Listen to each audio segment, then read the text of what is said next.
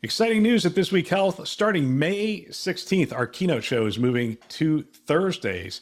Catch every episode weekly on our This Week Health conference channel. Don't miss conversations with top health system leaders designed to transform healthcare one connection at a time. Subscribe to This Week Health conference and stay updated every Thursday.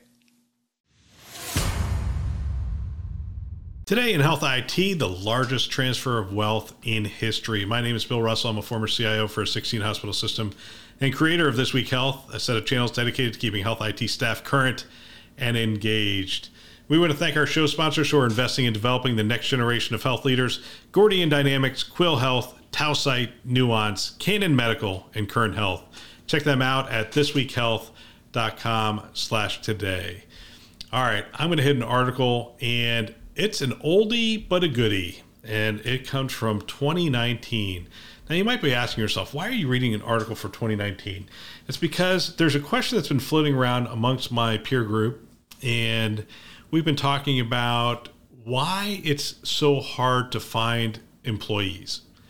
The answer eludes us. We can't figure it out. It's like, okay, why are people all of a sudden unavailable? Is it that all of a sudden so many people are retiring? Is it all of a sudden so many people are leaving the workforce? And how are they leaving the workforce without money? And what's going on? And so we've started having these conversations. This is kind of things, my degrees in economics. I have a couple friends whose degrees in economics. My son's degrees in economics. And so we have these conversations from time to time. And we ended up on this article.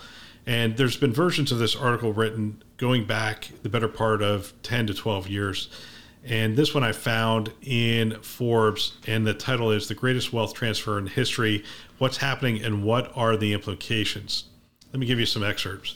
Over the next 2 decades, the United States will experience an unprecedented shift in demographics and finances that will likely be felt by every American. Baby boomers, the generation of people born between 1944 and 64, are expected to transfer $30 trillion in wealth to younger generations over the next many years.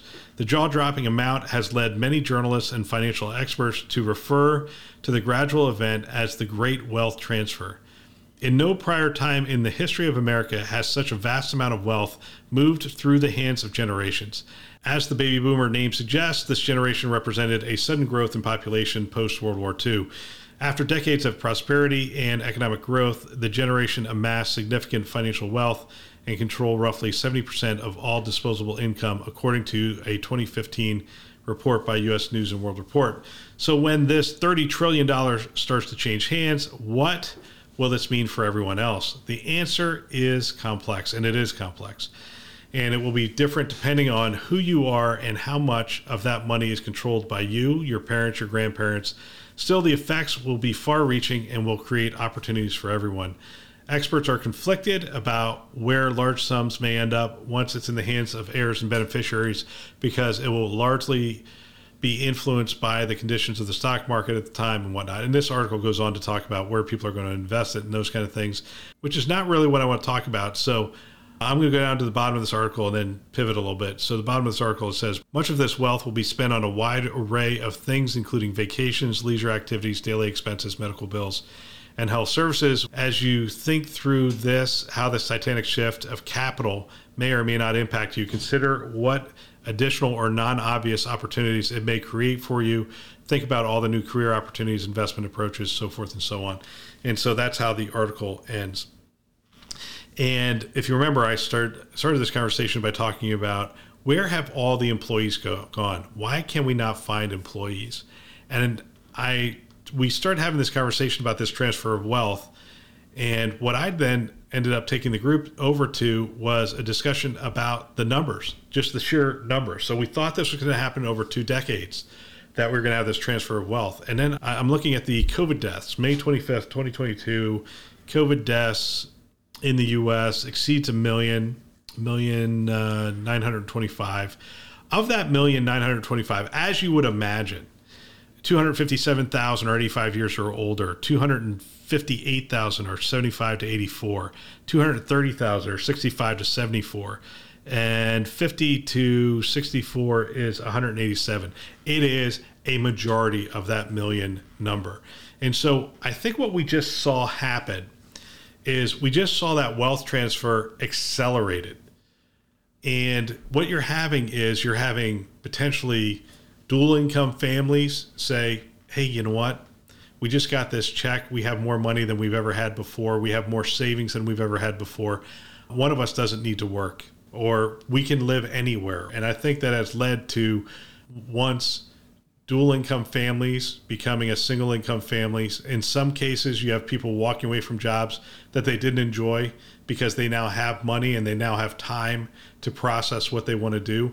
You could potentially have people starting new entrepreneurial ventures who have money they didn't have before. You could have people just leaving the workforce altogether, or taking their time, or taking a gap year in their career, and those kinds of things. So, why am I talking about this? I'm talking about this because these kinds of trends impact us. They impact us in healthcare. They impact us in health IT. And right now, to be honest with you, I'm doing an awful lot looking at the economy moving forward, because I'm making our business plans for the next 3 to 5 years. And I'm trying to determine where the economy is going to go. And as you know, Elon Musk said he has a bad feeling about this economy. We have others who are stating they're going to be doing some reductions and those kind of things. We've talked about some of the negative numbers that we've seen in the healthcare industry and whatnot. And I'm trying to determine what that looks like. Now, why is that a good exercise? It's a good exercise for any business owner to do for obvious reasons. When you're doing planning, you're trying to determine to hire or to hold back, or to look at your cash flow and conserve cash and those kind of things. I talked to someone who invests in healthcare companies today, and he said they have been talking to their portfolio companies about conserving cash and really identifying more strategic spend on that money. And cash is king in a down economy, and that's important. But if you're in a healthcare role at a healthcare organization in health IT, what does this mean? And likely what it means is it seems like healthcare would be kind of recession proof, and it is and it isn't, because people will stop doing elective procedures because they don't have the money in a down economy. That's one of the things that happens in healthcare in a down economy, and something you have to keep an eye on. Decreasing volumes impact the overall budgets. The overall budgets go down, impacts the number of projects you can do in IT and the types of projects you're going to do in IT. It also increases the scrutiny on the investment in projects in IT. So what's my so what on this? Macro trends matter, and you should keep an eye on those macro trends. And there are a couple of macro trends at play here, but the biggest one we're talking about right now is staffing.